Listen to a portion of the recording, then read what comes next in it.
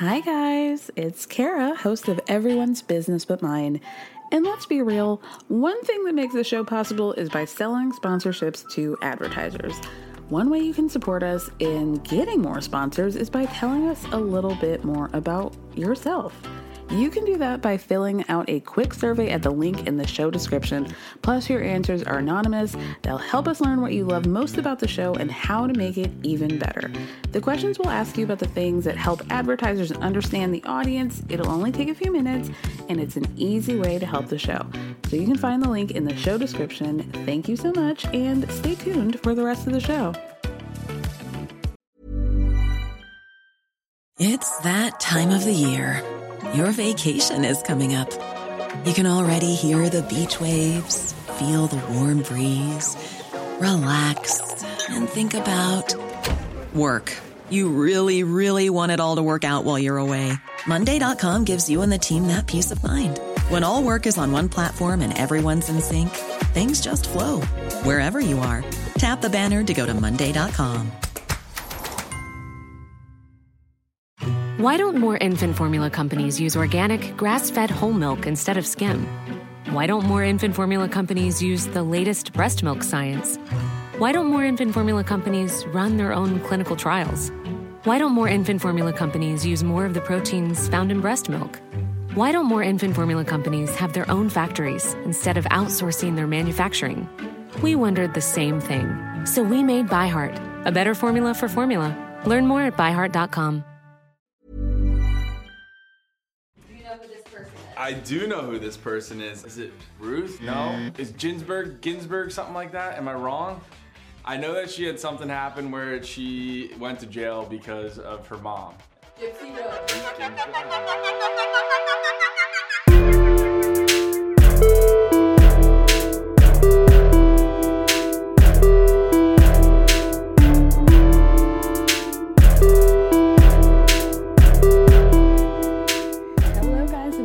To another episode of Everyone's Business But Mine with me, Kara Berry, our pop culture roundup, and what are we talking? Southern hospitality and the Traitors for the week. We got to get into it. We got fun things to get into this week. Starting with, you heard it, the headline of the week was the opener of this episode. Joey, our new bachelor, went on to do an interview with Betches, and they did like a how online are you quiz. And they asked him, they show pictures and they're like, oh, do you know this person? And he looks at a picture and says, is it Ruth? Is it Ginsburg or Ginsburg or something like that? Am I wrong? And then they explained to him, sir, this is Gypsy Rose Blanchard. Later, he did say, before they told him, well, I do know that she had, something happen where she went to jail because of her mom. Joey, what's going on here, babe? So, first of all, Ginsburg. Secondly, you think Ruth Bader Ginsburg killed her mama? Do you think Ruth Bader Ginsburg had suffered from one of the worst cases of Munchausen by proxy? Ruth Bader Ginsburg.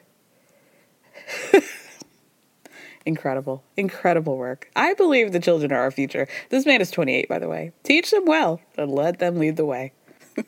You guys, before we get into our girl of the week, I want to tell you about this article that I read on The Cut. I listed the link in the episode description so you can check it out. It is called The Mom Who Told Her Cousin She Could Adopt Her Next Baby. Okay, so I'm going to give you a little synopsis, and then we're going to go reading Rainbow style where I tell you what happens. And if you want to hear more, go on over and read the story. So it starts off with two women cousins. We have Jenna, 23. She's married. She has two kids. She had one at 19. She's got a 2-year-old. So at this point, she's got a 4-year-old and a 2-year-old, right? She and her husband, she didn't have the best pregnancy, the easiest pregnancy. She had two, I was going to say circumcisions. Hello. C-sections. And, there were some issues leading up to that. Nothing major, but enough to want to, turn her off from being super motivated to have more kids, right? Meanwhile, Jenna has a cousin named Danielle. Danielle's 36 to her 23. Danielle and her husband had been trying to have kids for the past 14 years and were just really having a hard time conceiving. We're kind of thinking about going down the adoption track, etc. So one night, Jenna and Danielle go to dinner. And that night, Danielle asked Jenna, would you be willing to carry my child? Now, it's actually going to biologically be you and your husband's child because, she'd had issues with conception. So she's like, we'd use your egg, your husband's sperm, and you would just hand us off the baby at the end, right? So she's like, Jenna is like, this is, a big ask, obviously. She goes home, tells her husband, Michael. Michael's like, I don't know. But Jenna's like having a crisis of conscience. She's thinking, there are really no other people in the family that she can ask. I'm the youngest one. Everybody else is like 30s, 40s. Just seems like the best option. Clearly, she's been wanting to have kids this whole time. So this is something that she really, really is motivated towards. So after some conversation, she ends up being like, okay, let's do it. They have this announcement, like a private announcement where she, like after a couple months of trying, she gets pregnant. They meet Danielle at a gazebo. She writes her a poem. It's this whole moment telling her, I'm pregnant with your eventual baby. Now, Danielle's husband is not there, which she thought was weird, right? So as over the course of the pregnancy, Danielle is going to all of Jenna's doctor's appointments, and then they're having lunch after. They're talking about baby stuff. Danielle's getting stuff for the baby, a crib, decorating the nursery, all this stuff. Things are going to plan. Now, they did not write down any sort of formal legal contract for the baby. It was just a verbal agreement. As the months are going by, even though Danielle is super supportive, Danielle's husband is like not really into it. Jenna's starting to notice that it's sort of more like he's just going along with what Danielle wants. This was not something that he was specifically wishing for or requesting. So it's kind of awkward. And then Jenna is sort of thinking like, man, can I really do this? I don't know if this is the right decision for me. It's a big thing. I hadn't really thought about the fact that she's got a strained relationship with her family. So she doesn't really pull up to the big family gatherings anyway. So she was like, the more I thought about it, the more I'm thinking, am I going to be able to like watch my biological child grow up but not be able to do anything about it and see this kid and do all those sorts of things that have that like separate togetherness? I'm not really sure, right? So one day, out of the blue, Jenna gets a text from Danielle. Hey girl, just wanted to let you know, we were still on the adoption track. The agency told us they have a baby available. There's like drug issues with the baby. The baby was going to have to go through withdrawal. None of the baby's biological family wanted it. Like they were like, this was like a last minute situation. So, hey, now I'm going to have 2 babies. That's so awesome. Jenna's on the other line like, excuse me, why did you text this to me? 1, 2, I had no idea that you were planning on like still seeking out other babies, and now you're about to have 2 kids. I don't know if it sounds like a good idea. So she does not hit her cousin back for like a few days. She has the conversations with her husband, Michael. And so she texts Danielle back and is like, hey, this doesn't really sound like that great of an idea. I think that ultimately we should just keep the baby. Hey, if something happens with the adoption, cool. You can have the baby free and clear. But for now, it just seems like you got a lot on your plate, girl. And so we're just me and Michael are going ahead. I'm going to keep ours. So obviously, Danielle's not happy about this. A few hours later, she pulls up to Jenna's house, yelling at her, blah, blah, blah. You ruined everything. It's a bad situation. The kids are there. They're getting upset. Like, it's a scene. It's a scene. So after that, Danielle goes around and tells the family this like very biased side of the story, which makes Jenna sound like a jerk and like she just yanked this baby away from her. But once Jenna gets word of this, that everybody's mad at her, she starts sending screenshots of these communications that she and Danielle had to the family, and the family starts siding with her, and they're like, yeah, girl, this sounds like a messy situation, and probably shouldn't give Danielle your baby. So I'm going to stop right there because the second half of the story made my jaw drop in wild, wild ways. The shit gets turned, y'all. So check out the second half of that story. It's a wild one. It is a real, real wild one. And with that, we're going to end this pop culture segment with our girl of the week, which goes to none other than Bobbi Althoff. If y'all don't know who she is, you probably do. She's the girl. She started off being like a low-key Mormon mommy blogger. Like, we're not saying we're Mormon, but you're living in Utah and the haircut is giving, you know? But she was like a humorous kind of blogger. She called her kids like concrete and whatever. She was a TikTok girly. And then she moved over to the podcasting space. She did these huge interviews with like Drake. That interview with Drake she did was big. She did another one with Lil Yachty, a bunch of other people like in the hip hop space, Suki Hana, and a lot of people were being like, the conversation was rumbling towards, is she an industry plant? Because how do you have your first podcast guest right out the gate be Drake? You know, like, fair question, right? So, and you seemingly came from nowhere. So after that, like, there were things about, like, whispers about something going on with Drake and Bobbi. Bobbi, by the way, has this husband. He was somewhat featured in her TikTok content and her, like, social media influencer. Not really an influencer. Like, she really made, like, humorous videos. He was kind of featured in that. And their vibe was very, like, we're an awkward couple. I don't like for him to kiss me, but like, it's because I'm so awkward, you know, like hot Napoleon Dynamite and Deb, kind of that like quirky vibe.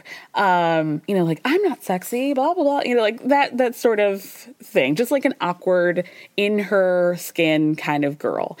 So it came out last week that her husband had filed for divorce, something that if you had even been like sort of keeping your eyes on the story or on Bobbi and her behavior, it was like, okay, this is kind of inevitable. Like, she moved from Utah to LA. She got this like facial makeover. Like, it was just very much giving, I'm like in the system that I'm in and I'm gonna full steam ahead and keep going with this, right? So her like whole shit blew up first with the is she an industry plant conversation. And then secondly, there was a lot of conversation surrounding how she treats black people, how she is basically like in these black spaces, interviewing black artists, hip hop artists, whatever, and acting like, what is this? Like, I don't know this world, blah, blah, blah. Like, the awkward shtick is fine, but when it's like constantly towards a certain demographic of people, and, you know, granted, Drake has his own autonomy. All these rappers do. They can go on to, you know, they make the choice and their team can make the choice to be on whatever platform, interviewed by whoever, right? The Offset one, whew, that was a good one. I think that's really what kind of blew her career up, because everybody was like, after that, like, okay, like, just the way she talks to black people is just really weird. And Offset, like, every time she would be like, do her shtick, he'd call her out on it and be like, this is not good. So he like kind of low-key destroyed her career. And then after that, she started to interview, like, who did she start interviewing? Like, Tree, what's her name? The one married to the guy who looks like a thumb, Scarlett Johansson. There we go. So she interviewed her, and like her whole interview style totally switched up from like how she was talking to Lil Yachty to how she was talking to Scarlett Johansson. It was just very much like, oh, like more of a traditional, but like fun style interview rather than being like, what are these rappers talking about? You know? So no surprise to me that she ended up getting a divorce. So the thing that happened is that there was a lot of chatter around Bobbi and Drake because this interview goes out, huge podcast episode, there's video, they're in bed together, talking to each other, and a few weeks, like a month later, several weeks later after this interview, it's just gone. Wiped from everything. They're not following each other on Instagram, and it's like the drama of it is just very much giving, and the abruptness was very much like, real fucking? What's going on here? So it turns out, and I don't know if I fully believe this, like this was clearly put out by Drake's team to TMZ. So, grain of salt, right? But the reason why she's my girl of the week is like, please don't let Drake embarrass you. Okay? Don't do that. By the way, did y'all see that man in the back of his private jet swinging his meat stick around? What is it? Because it wasn't even like Herbie Fully Loaded, if you know what I mean. It was just like a lot of meat. It was a thick brajol. I wasn't prepared. I did not think. And I'm just a lot to process. It's a lot to process. And like, I think, and was it real? Because you guys know there are the BBL rumors about Drake. So I just wonder, like, was some of that silicone? I don't know. Either way, I'm scared. Either way, I'm terrified. But that's neither here nor there. So what happened is I was looking at TMZ and they explained the story of what went down with Bobby and Drake. They did their podcast. They're like kind of friendly. They're texting, whatever. Drake was touring at the time. He had a show in LA. This was August. This was like a month or so after the interview. Side note, another reason why people are like, oh, what's going on with this divorce is because he listed the date of separation as 4 days after that Drake interview. So everybody was like, oh, okay. Well, now they definitely were fucking. Maybe not. So they're texting, Bobby and Drake. They're kind of friendly with each other, yada, yada, yada. Drake invites her to one of his LA shows, and she finds out that she's not getting VIP. He just gave her a general admission ticket. So she's pissed off and feeling like, why didn't you get me VIP? Why am I not like your other celebrity friends? And there was a video of her at this concert. Now, she seemed like she was in VIP. Like, that wasn't giving general admission. But she's standing there. He's performing. You'd hear him performing, but she's just standing there with her arms crossed, like, looking, typically uncomfortable and unhappy to be there. So, after that concert, the clip went down, the podcast went down, all this. So, apparently what happened is that Bobby was so upset that she did not get VIP tickets that she texted Drake during the concert while he was on stage, tried to get backstage at one point, security would not let her cross, and then after that, Drake finds out about all of this and was like, cut the cameras, dead ass, take that clip down, take it down, everything, the interview, and their friendship was over. Baby, that is so embarrassing.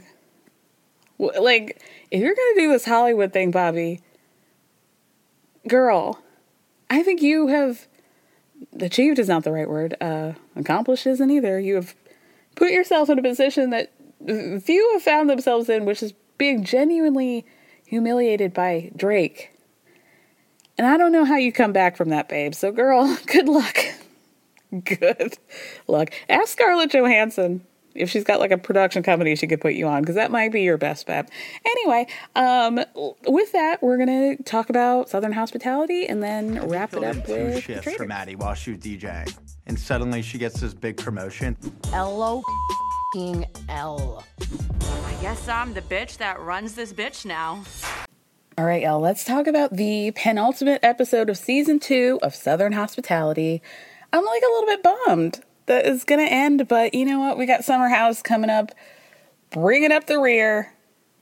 That sounds rude, but you know what I mean.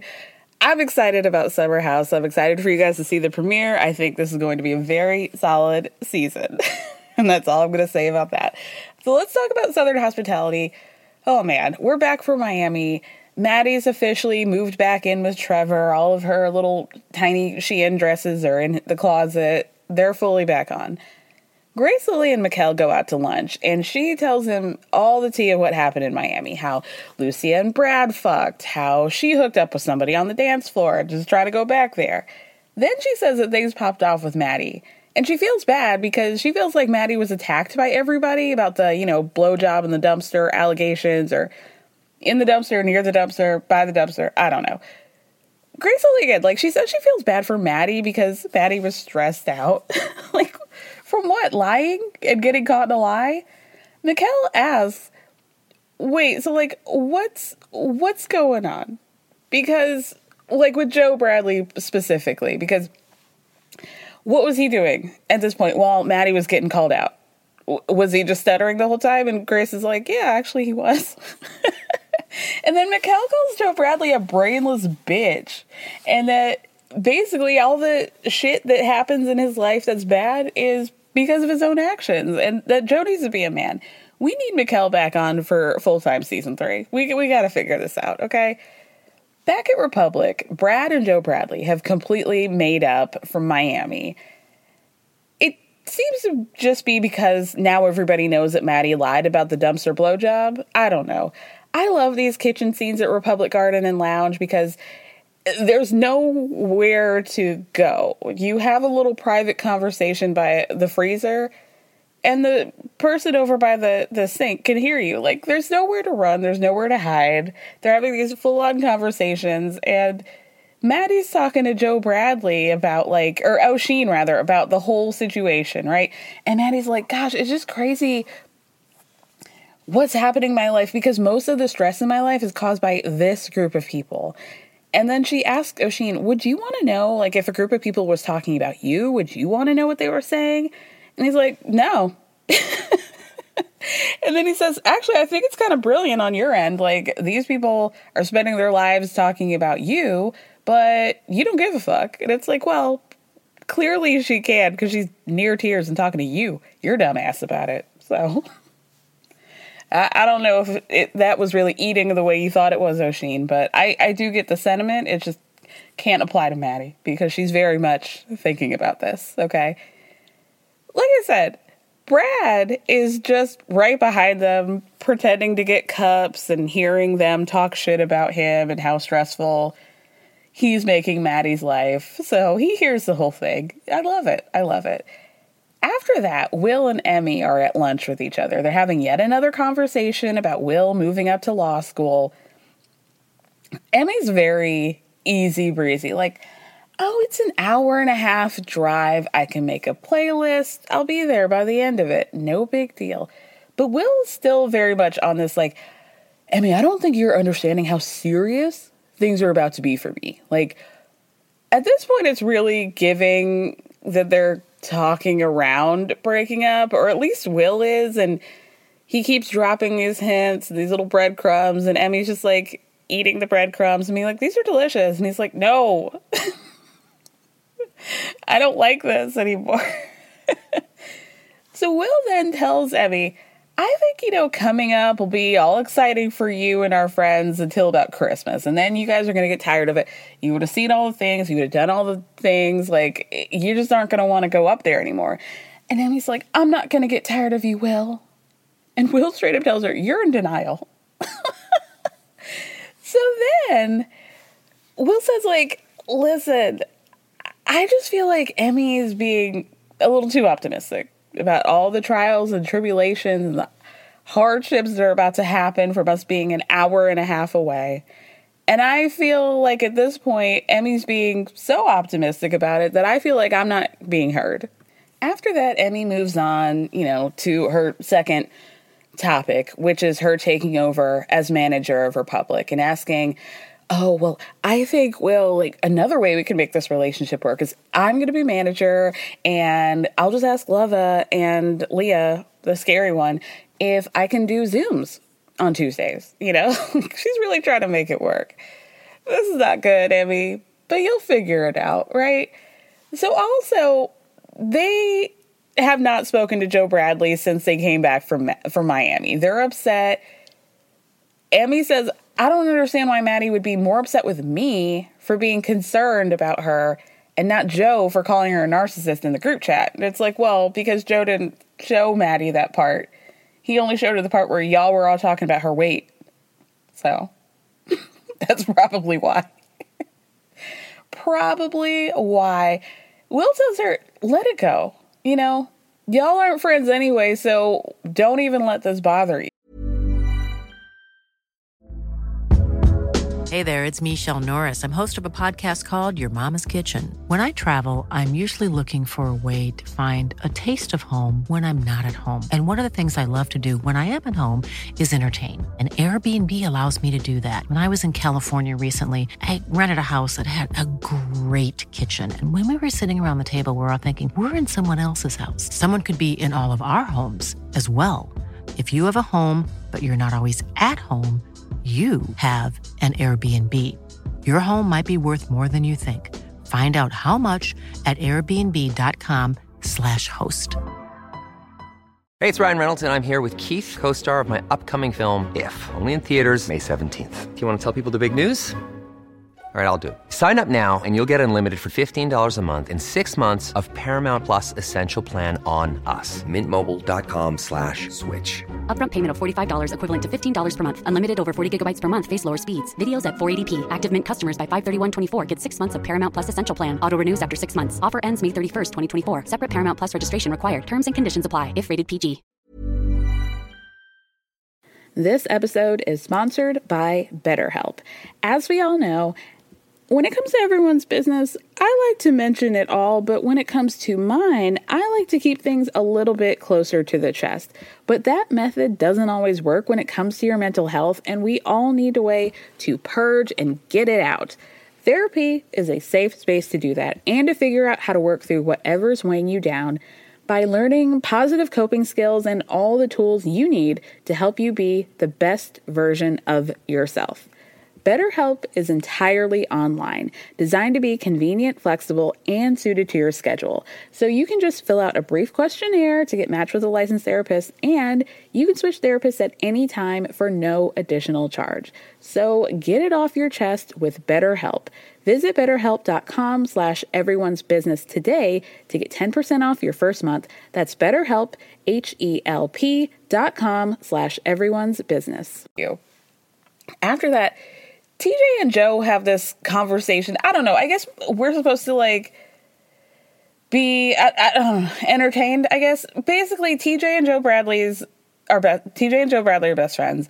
Their moms are now best friends. So they're going over to Joe Bradley's house to have little drinks with the moms and talk shop and whatever. What comes out of this, really, other than a picture of Joe Bradley from 2001 where he's got rabbit teeth and Joe's like, yeah, well, at that time I was really trying to be cool and fit in, not like now. Some things never change, babe, but whatever. TJ basically uses this opportunity to say that Joe is exhausting. He has this, I want to be a cool guy mentality, and he ends up being a victim of Maddie's manipulation because of it. So Joe says in a confessional, he showed Maddie that group text out of concern and love for her, and he does not regret it. And he would do the same thing for any of his friends. But Joe's mom tells him, listen, just chill. Try not to do that, okay? After that, Lucia and Brad have a beach date on Folly Beach. And she's got this ex, right? She's got her baby daddy, her ex. Were they married? I don't think so. But I think they were engaged, right? But they're obviously now broken up. Devon works in fitness training as well. Obviously, there's a very small community of personal trainers in Charleston. So she had to have the conversation with Devon about, hey, Brad and I are fucking, basically, okay? Then they have the, where are we conversation. Brad actually starts it off by saying, Lucia, it's been really fun to explore this, but we haven't had the exclusivity talk. So Lucia's like, okay, well, what does exclusive mean to you? And he says, well, it means, no longer being single, not seeing other people, the basic tenets of exclusivity, right? So Lucia's like, well, I just want to feel like I'm on cloud nine with you every time I'm seeing you. So if there's no reason for us to be exclusive, then let's not do it. But then she says in a confessional, she's a mom, right? She needs to be careful about the energy that she brings around her son, the people that she brings around her son, and doesn't want to also put pressure on what they're doing. It's kind of a delicate balance, and I can understand that. So Brad tells her, I respect it, but I do feel like in a month we might have this conversation again, and it might end up differently. And then he says in a confessional that he is like really terrified of the fact that he's never dated somebody who has a kid. And also, according to him, he and Lucia are best friends. So this is like, you know, a balancing act for him too. There's a lot of people not having conversations, true conversations about the nature of their relationship, and just like telling us in a confessional. And this is why the show's great. I love it. Speaking of couples who are talking around their true issues, Maddie and Trevor go on a date. Once again, he's in his I'm a good boy white linen shirt, right? His 98 Degrees music video shirt. Maddie says in a confessional, you know, when you love somebody and you're together and you have that electric feeling, that's what I have with Trevor. And I'm just glad she explained that, because the lead up to her explaining that was just them like looking at each other and mumbling. I honestly like barely know what Trevor is ever saying. Just like, you look great, Maddie. You look really hot there.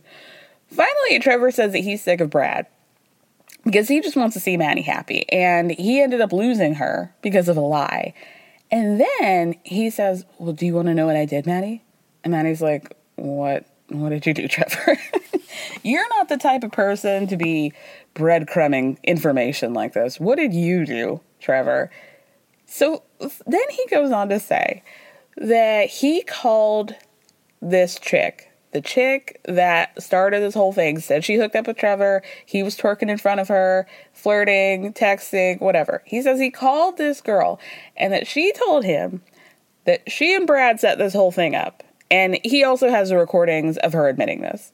So now Maddie gets all fired up and Trevor's like, well, you know, even though he plotted against us, or like I really think that like maybe we should just let this Brad thing go. Like let him think that he won. Like, Maddie, you can't possibly be believing this. Like, you have recordings all of a sudden of a person who has no stake in the game admitting that she lied and was in cahoots with Brad. But let's not talk about you went through the effort of recording a phone conversation with this woman where she admitted the truth, but now you're telling your girlfriend, well, let's just let it go. Like, let Brad think that he won. Like, yeah, you don't want Brad to find out because he's going to be like, what the fuck are you talking about, Trevor? That is a bold-faced lie. Maddie, girl, look in the mirror. Then we move on to Mia, who is still allowing that large hunk of meat, Troy, from North Carolina to break her back and smile at her with those hard dimples. And he's in town, but they're like in that we're in a long distance relationship phase where every time they see each other, it's like, you know, a trip to the fantasy suite at The Bachelor. Like, they're just doing all the romantic things. It's so fun. Everything's like, woo, woo, woo. Not real life. You know what I mean? But they do have a conversation about a vacation, right? They're about to go on a vacation. He's going to pick her up. They're going to drive back. And she's like, do I have permission to go full Mia? Like, respectfully, it appears that she's out here hoeing and showing, fashion-wise. She's showing off the cheeks, a little side titty, whatever. And she's like, is that okay? And he's like, not only is that okay, I will be your Instagram boyfriend. I'll take as many pictures as you want, okay? And, you know, that's a man. That's a real man. Then they have a conversation about this state of their relationship, and Mia tells him, I would really like for you to just move to Charleston. And he says, you know, I got things going with my job. Maybe if I get a promotion, that can work out. I don't know. We'll figure it out after our vacation. But I could really see me being with you, girl. She's like, for how long? He's like, forever. Like, you know what? See, this is behavior.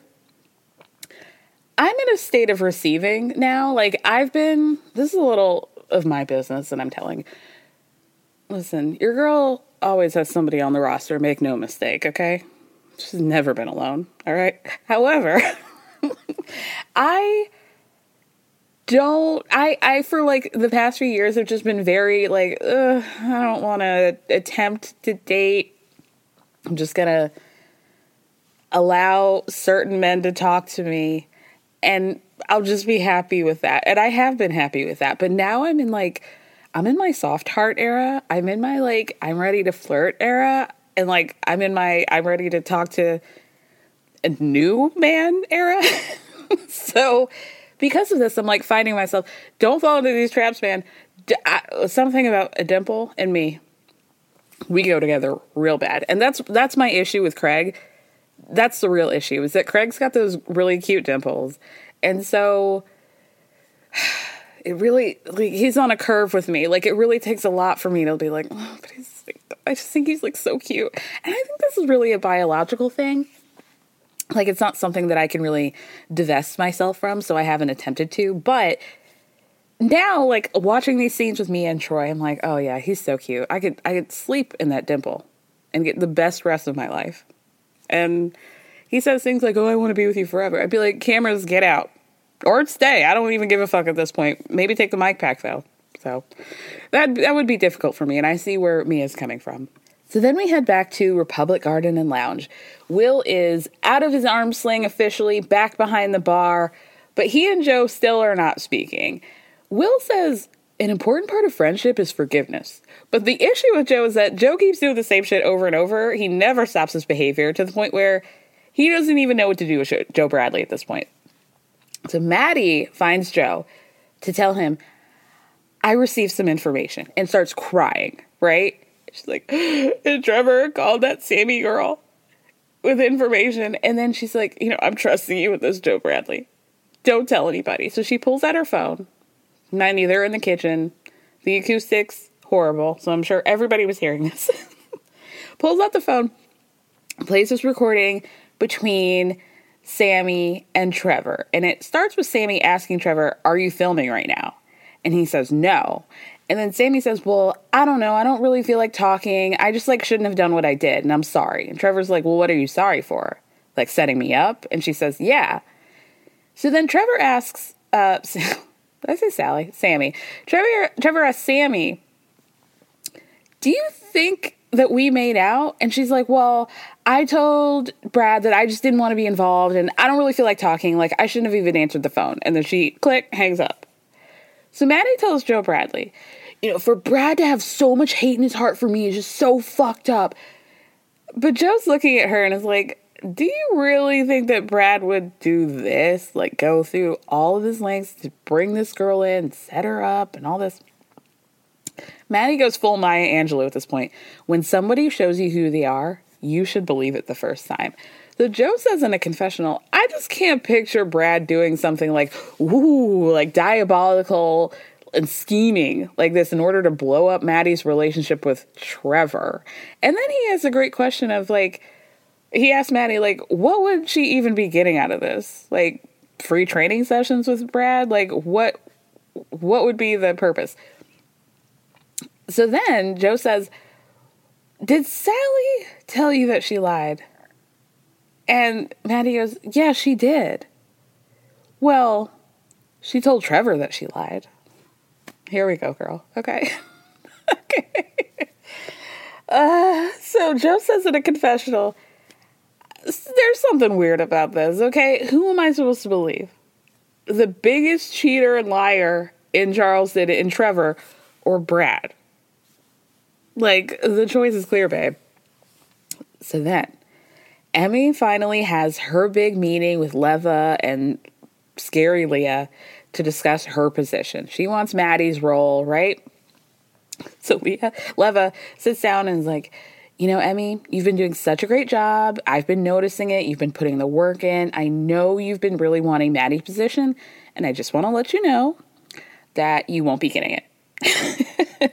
And then I was really about to scream, and then she tells her, Emmy, you're actually getting the position of AGM, Assistant General Manager, which would actually be above Maddie and Joe, basically being the right-hand woman to that terrifying woman. And seeing Leah and Emmy together, I'm like, you guys look too much alike. The energy's too much alike. Emmy, you're giving pick me for Leah, a lady who I've seen on the screen for about 48 seconds and I already wanted no parts of. And the fact that you're trying to kiss this woman's ass, and they look alike. It looks like not mother and daughter, but aunt, if Emmy's mom had a younger sister, a 10-year younger sister, this would be aunt, niece. And actually, now that I think about it, this is Rory and Lorelai's tether. Rory didn't really want parts of the inn, but this was like Lorelai's thing. Whereas Emmy really very much wants to be in this whole system and like be a terrifying woman, and not even a terrifying woman in a fun way, you know? Like, they're scary women. Like, who's a really fun, terrifying woman? Let me think. Oh, like a Kelly Catrone. You know, like, that's a terrifying woman that I fuck with. Leah seems like no fun. Like, no fun whatsoever. And so I can't really abide by that, you know? But, like, Kelly Catrone seems like, you know, like, she would be, like, maybe a bitch to you all day. And then around 5 o'clock, she'll be like, girl, let's have a glass of rosé. I'm going to tell you about my time in the early 90s in Manhattan. And then, like, you know, she'll teach you all these great life lessons and you become the best friends, you know? I love that. Anyway, so, yeah, this is, like, so funny. So they're going to make the big announcement at Republic's 10-year anniversary party, which is the following night. So they tell her, don't say anything to anybody until then. So we get to that night, big night. They're doing a like circus theme, but like Britney circus, you know, like not Ringling Brothers. Emmy gets her hair and makeup done for her big debut. All the girls are going to be wearing those like what Britney wore on the circus tour, you know, and the bartenders are dressed up like mimes, which sucks. Emmy decides to be good as gold, like a Belle yellow dress. Okay, Beauty and the Beast Belle. So she's like so excited. She's got her little updo, got her smoky eye. Like, Will says in a confessional, I'm so happy for Emmy. This is the greatest thing because now I'm going to be busy. She's going to be busy. And if we're both busy, there's going to be no free time for us to be sitting around missing each other. So just break up with her, okay? Don't do this to her. Don't do this. Now she's not going to miss me, and I'm not going to have to feel bad about that, you know? I'm not going to have to stay up when I should be reading up on torts, crying with her on the phone, because she'll be busy terrorizing Maddie and Joe Bradley at the front desk or at the DJ booth. This is perfect. So happy for you, babe. Couldn't be happier for you. So now everybody's at Republican Garden and Lounge, and did I call it Republican? Close enough. And Emmy keeps ducking and dodging, everybody being like, why aren't you in your uniform, Emmy? Like, what are you doing? When did you change your clothes? So Levitt goes out, big speech to the crew about how there's going to be introducing a new assistant manager. It's going to be right under Chris, and that person just showed up in her golden dress. Emmy. Maddie and Joe Bradley are standing right next to each other, and Joe's face is like, excuse me, bitch? Like, what? Joe says in a confessional, Emmy covered like 2 shifts when Maddie was away DJing, and suddenly she gets a promotion? Maddie says in a confessional, LO fucking L. No way Emmy deserves this. She has no idea what a general manager fucking does. I will always be that bitch that runs the bitch. I don't care what your title is. Okay, well, what's your title, Maddie? The bitch that runs the bitch? I don't think it's official. I'm not sure if you could put that on your taxes. Maybe you could. I don't know. So then Emmy, like, puts her big girl panties on, her AGM panties on. Brad and Joe Bradley are outside manning the door. And she's like, Joe, I really need to make sure that you have the right guest list for tonight. And he's like, what do you mean, Emmy? What other list would I have? It's right here. There's no other list. And she's like, well, I just need to make sure that you have the right guest list. And we just need to be really aggressive and like selling bottles and being on top of stuff. And just like, yeah, okay, whatever. So he says in a confessional, I'm not going to have the person that I trained tell me how to do my job. Brad's trying to be like nice towards Emmy about this whole situation, like she earned it, you know, you worked hard, I think she earned it, we all should be able to move up, you know, if we put in the effort, blah blah blah. But like as a petty person, I'm kind of on Joe Bradley's side of this. Like, girl, you're not gonna act like suddenly I don't know what a guest list is, and like first, like suddenly I'm stupid I'm like, oh, this is actually the guest list from 2 weeks ago. Thank you so much, Emmy, for letting me know that. Like, duh, bitch. Like, don't come in here and just be like, and she had her manager voice on, and I don't mean to be misogynistic. You know, I love to see a woman in power. You know I do. But what I don't love is somebody who is like, okay, you've been manager for 13 seconds, like, literally. Like, go find somebody else to micromanage, girl. Like, I'm not the one. I'm not the one. And I bet she also, like, on another note, like, she has to know that Joe is probably very good at his job because he also has an upper position at Republic. Not as high as she does at this point, but still, like, you have to figure out a way to be a boss, especially to your friends, quote unquote, and not seem like you're taking your job too seriously. And that is a hard balance, but yeah, I gotta say, I'm kind of on Joe's side. So anyway, then Joe maybe takes it a little too far. Not really. We're doing a show, okay? Thank you, Joey Bottles. Thank you, Joey. He goes over to Maddie's DJ booth, right?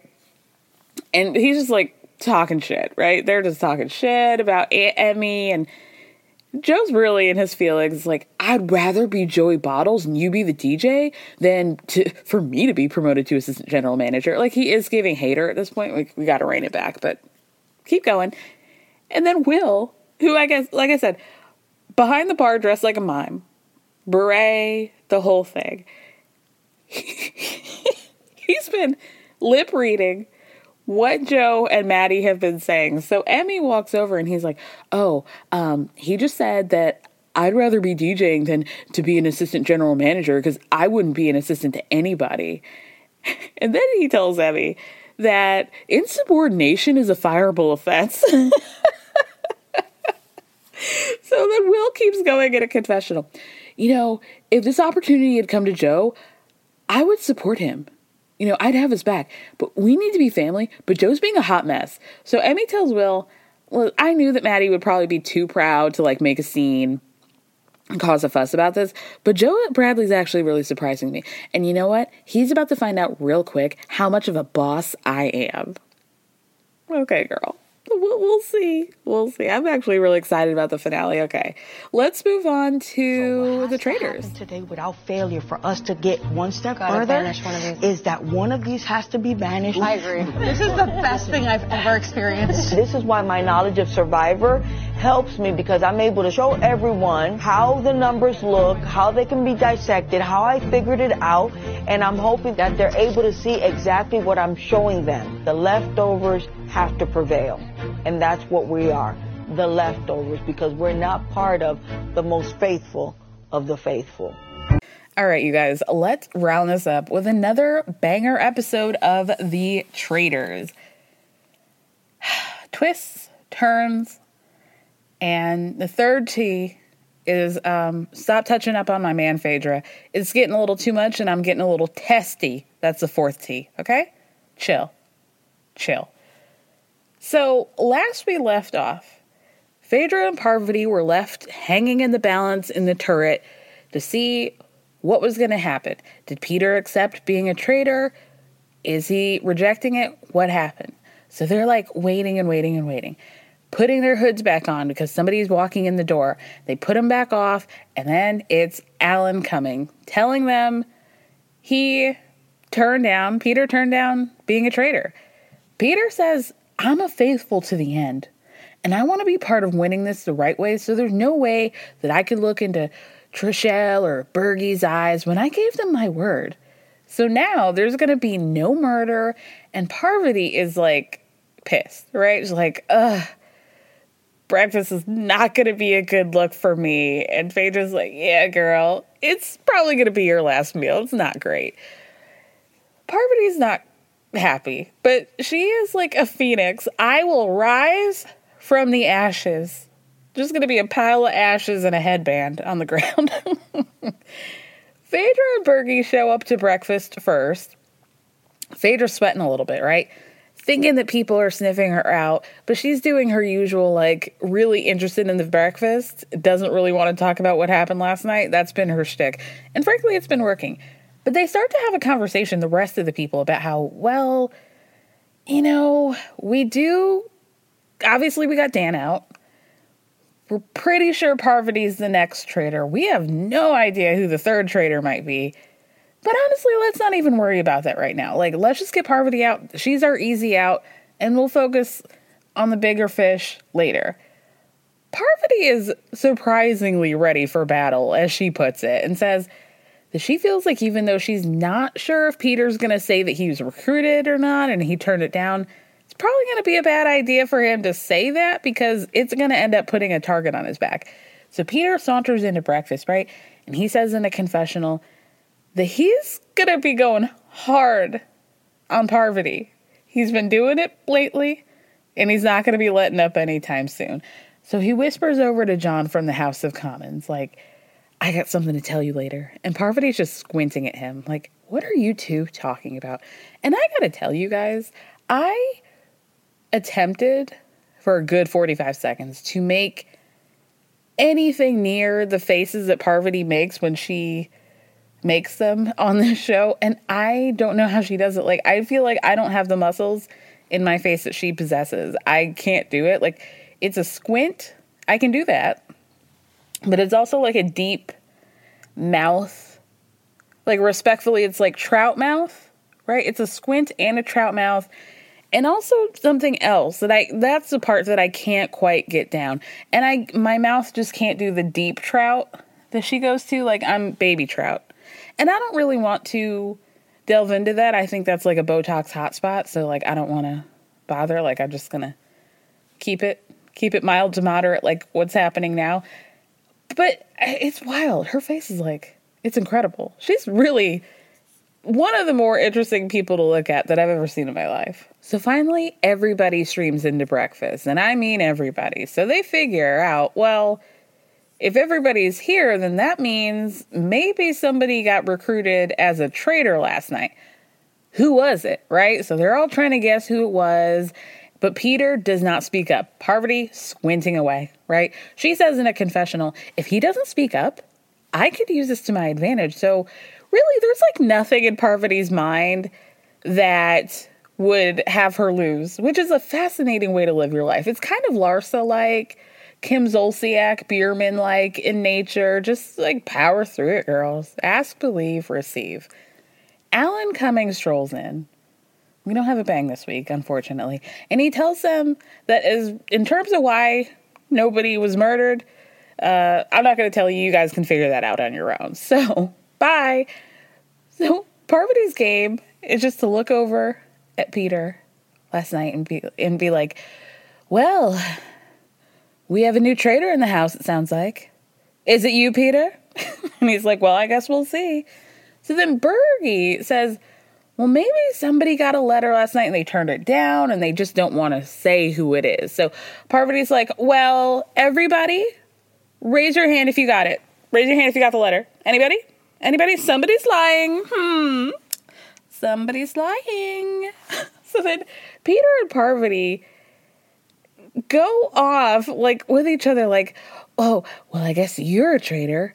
You must not be a traitor because you didn't murder me last night, Peter. And Parvati's like, well, that's a change of tune because you've been gunning for me this whole time. Very long time that you've been gunning for me, Peter. That's so interesting that you don't think I'm a traitor all of a sudden.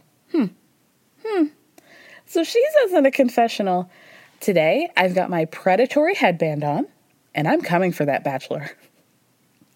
So Peter has a whole alliance of bad bitches, right? It's Trishelle, John, Kevin, and Bergie. Basically, it's like Trishelle has found a boys' club to glom onto, and that's really what it is. I don't know if really Peter, John, and Kevin, and Bergie are considering Trishelle an asset to Peter's pals. Maybe they do. I haven't heard it yet. It's just giving pick me like Trishelle tends to do. Anyway, Peter tells them, he gets them into a room separately, close the door. Listen, guys, what I'm about to say might be shocking, and there might be some doubts, but I really need you to trust me. Trust me that I'm going with you guys. Who do you think that got that recruitment letter last night? And Trishelle and Kevin are like, And so Bergie finally has to be like, was it you? And so they're like, yeah. So then He's like, you guys, I got it. I promise you I turned it down. Tonight, we have to banish Parvati. And after that, like, that means there's 2 traitors out, right? So at this point, Phaedra walks into the room and he's like, hey, Phaedra, sorry, can we just have just a second to talk privately? So Phaedra leaves and she's like, okay. These Peter's pals are having secret meetings or dismissing people from the rooms. I'm not happy about this. So she goes out. Everybody else is in this like billiards room, right? And tells the rest of the mostly women what's going on. So meanwhile, back at Peter's pals, Trishelle's telling the rest of them that Phaedra's the one that they really need to be going for because Parvati's already on an island on her own. Phaedra is the one who can get people on her side. So then MJ tries to do second turn.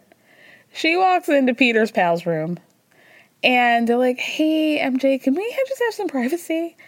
And MJ's just standing there like the most awkward person, right? Like, imagine middle school dance just waiting for your crush to ask you out. It's, it's like All My Life by Casey and JoJo's playing. And you're just like, well, this was the song that I was hoping for. You built up a whole fantasy about it and you're just waiting for him, right? Just waiting, standing there. She's got her hands in her pockets. Just like, why? What's going on? Why? I don't want to be left out, you guys. And they're like, no, don't worry about it. You're going to be happy with it. But like, we need you to leave. So MJ like kind of backs up, kind of like crab walks sideways out the door, slowly opens the door, slowly walks out. Like, okay. And then she like darts down the hallway. So she runs back to everybody else and it's like, I got kicked out too, you guys. So Sandra tells everybody else, it's like MJ, Sheree, CT, Phaedra, Parvati, gather around by the pool table, you guys. So she starts assembling these pool balls together to explain, this is them, this over here is us, right? If we get, like, this is how many people, if we can get some of them out, then we have, like, more people on our side. But if we do it this way, then it's kind of even. So we need to make sure that we are picking the right people to get out. So Sandra calls this group the leftovers because they're not part of, like, the most faithful of the faithful, a.k.a. Peter's pals. So Parvati is like, yeah, and another thing, why did Peter suddenly change his tune that I'm not a traitor now? Like, don't you guys think that's crazy? Like, and the crazy thing is, that works. It's wild to me that people don't see Parvati like shaking and gesticulating at all times, being like, what about Peter? Peter's like, he's like being really uncool, you guys, don't you think? And everybody just like buys it. It's so funny to me. Somehow, Parvati is able to convince the rest of the leftovers to all get Peter out. So now she's like, please as punch, right? She is saltbirding her way down the hallway because she just got away with another murder. Nobody clocked it at all. Oh my God. So today's challenge, this episode's challenge is for them to, you got to couple up, of course, who does CT look down at lovingly, and they decide to team up.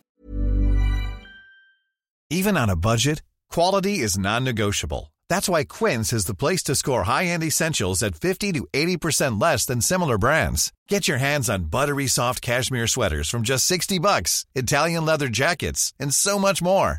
And the best part about Quince, they exclusively partner with factories committed to safe, ethical, and responsible manufacturing. Elevate your style without the elevated price tag with Quince. Go to quince.com/upgrade for free shipping and 365-day returns.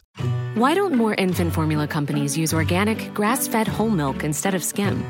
Why don't more infant formula companies use the latest breast milk science?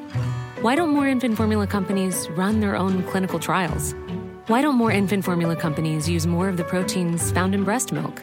Why don't more infant formula companies have their own factories instead of outsourcing their manufacturing? We wondered the same thing. So we made ByHeart, a better formula for formula. Learn more at byheart.com.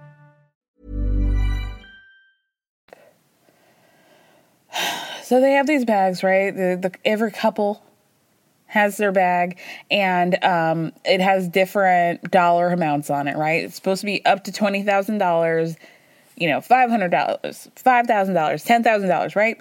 They don't, all the bags weigh the same. That's not the issue. the couples have to go through the woods, but they have to answer these questions, but it's like, two roads diverge, right? Where you figure out which the answer is and you go that way, and it's like, if it's right, then you're keep going. If it's wrong, then you end up getting booby trapped, basically. And you can still separate, like, one person can go and try to get the next clue, and if they get caught up, then the next person can still go.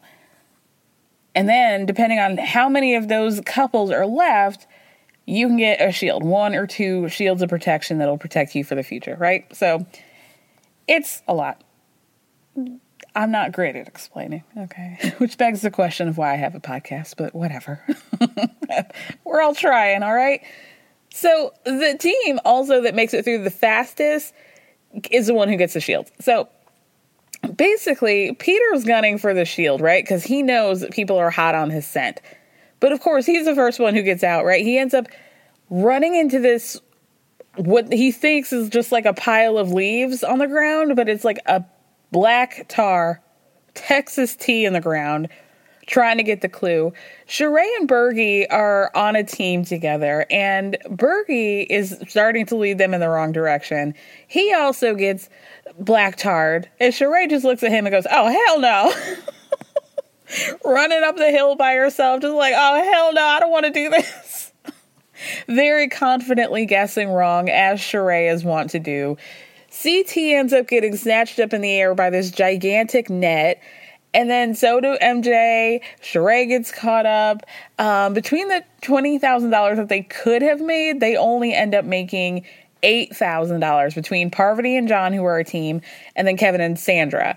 So Kevin and Sandra end up getting shields for making it through the woods in the fastest time. Once everybody gets back to the castle, we find out there's now the second group, the leftovers, are now called the Queen's Council.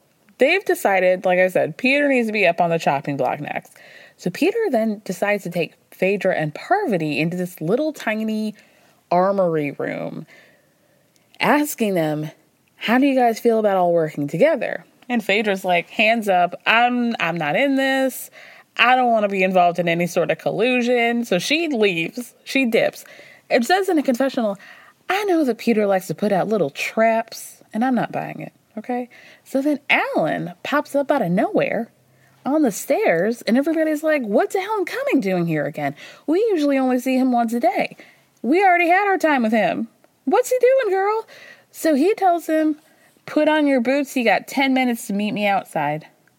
I got something else for you." So everybody goes outside. It's dark. Half of them are wearing trench coats for whatever reason. Did they pack them themselves? Is this a wardrobe situation? I don't know. Don't need to ask questions. Alan Cumming tells them, "No round table tonight, guys, okay? There's going to be a new little twist in which y'all kind of get to decide who doesn't get murdered tonight and who gets left on the chopping block to potentially get murdered." So there are going to be 5 people left who are up for a murderation by the end of this game. So because Kevin and Sandra got the shield earlier from the challenge, they collectively get to pick one person who gets protected. That person gets to pick the next person, and that person gets the next person until there are 5 people who are able to be murdered for that night left. Once again, failing upward, Sheree Whitfield, who gets chosen by Kevin and Sandra. She gets the first pick, so then she gets to pick somebody, and she, no hesitation, chooses Phaedra. Phaedra starts crying, you guys. So Alan asks Sheree, "Why did you pick Phaedra?" And she's like, "I just feel like people shouldn't be targeting other people because of the show that they're on. And I really believe that Phaedra's a faithful." And then Phaedra really gets to crying, right? Oh my God. CT and Kate are patting her on the back like, woo, woo, woo, comforting her. So then Phaedra says in a confessional, "I'm just not sure these people know that my friendship and relationship with Sheree goes back well over 20 years. We have a history that none of these people are going to understand. So this is like a full circle moment for us." Ma'am, what are you talking about? You're a traitor, bitch. Like, a full circle moment where she chooses to trust you despite the fact that you're eventually going to stab her in the back. You're going to have to do it. That's hilarious. And you're making this like a girl power moment. This is why the show is incredible. It really is. I truly love that you're making this an emotional thing as sisters and as girlfriends. Okay. So Trishelle is trying her damnedest. Every time somebody goes up to choose who they're saving, please, I'm begging you, like, please pick me. Please pick me. I know, like, I'm so sorry. Like, whatever. She's like acting like somebody, like the firing squad is truly about to and on her. Like, please pick me. I'm begging you. So then, obviously, Phaedra picks her man CT. So that's like a whole thing. Parvati, this whole time, is like, while Phaedra's choosing, she's like confident it's going to be her. Sure. Got it in the bag. CT gets it. She's like, well, that's certainly weird. Okay. I know I've been making a lot of jokes about how Kevin and Sheree might not really understand the game, but now I think it might be Parvati. Like, she comes in very confident that things are going to work in her favor. And, Peter simply being like, I think you're a traitor. She's like, well, I don't like the sound of that, sir. That's very off-putting. Very off-putting. Do people hear that? Do you guys hear that? Peter thinks I'm a traitor, you guys. Can you believe this? Can you believe on the show The Traitors, he is accusing me of being a traitor. The exact point of the game. Can you believe this?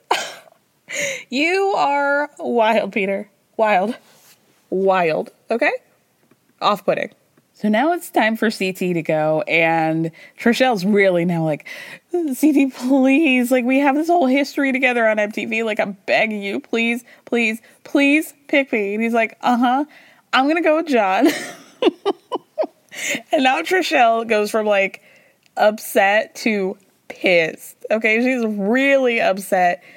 When it's all over, they're going back in the castle, and she's like pouting, like, I'm just gonna have my wine. Okay, like making it very clear that she's really upset with CT. So to the point where they're like, CT, you have to have like a conversation with this girl, right?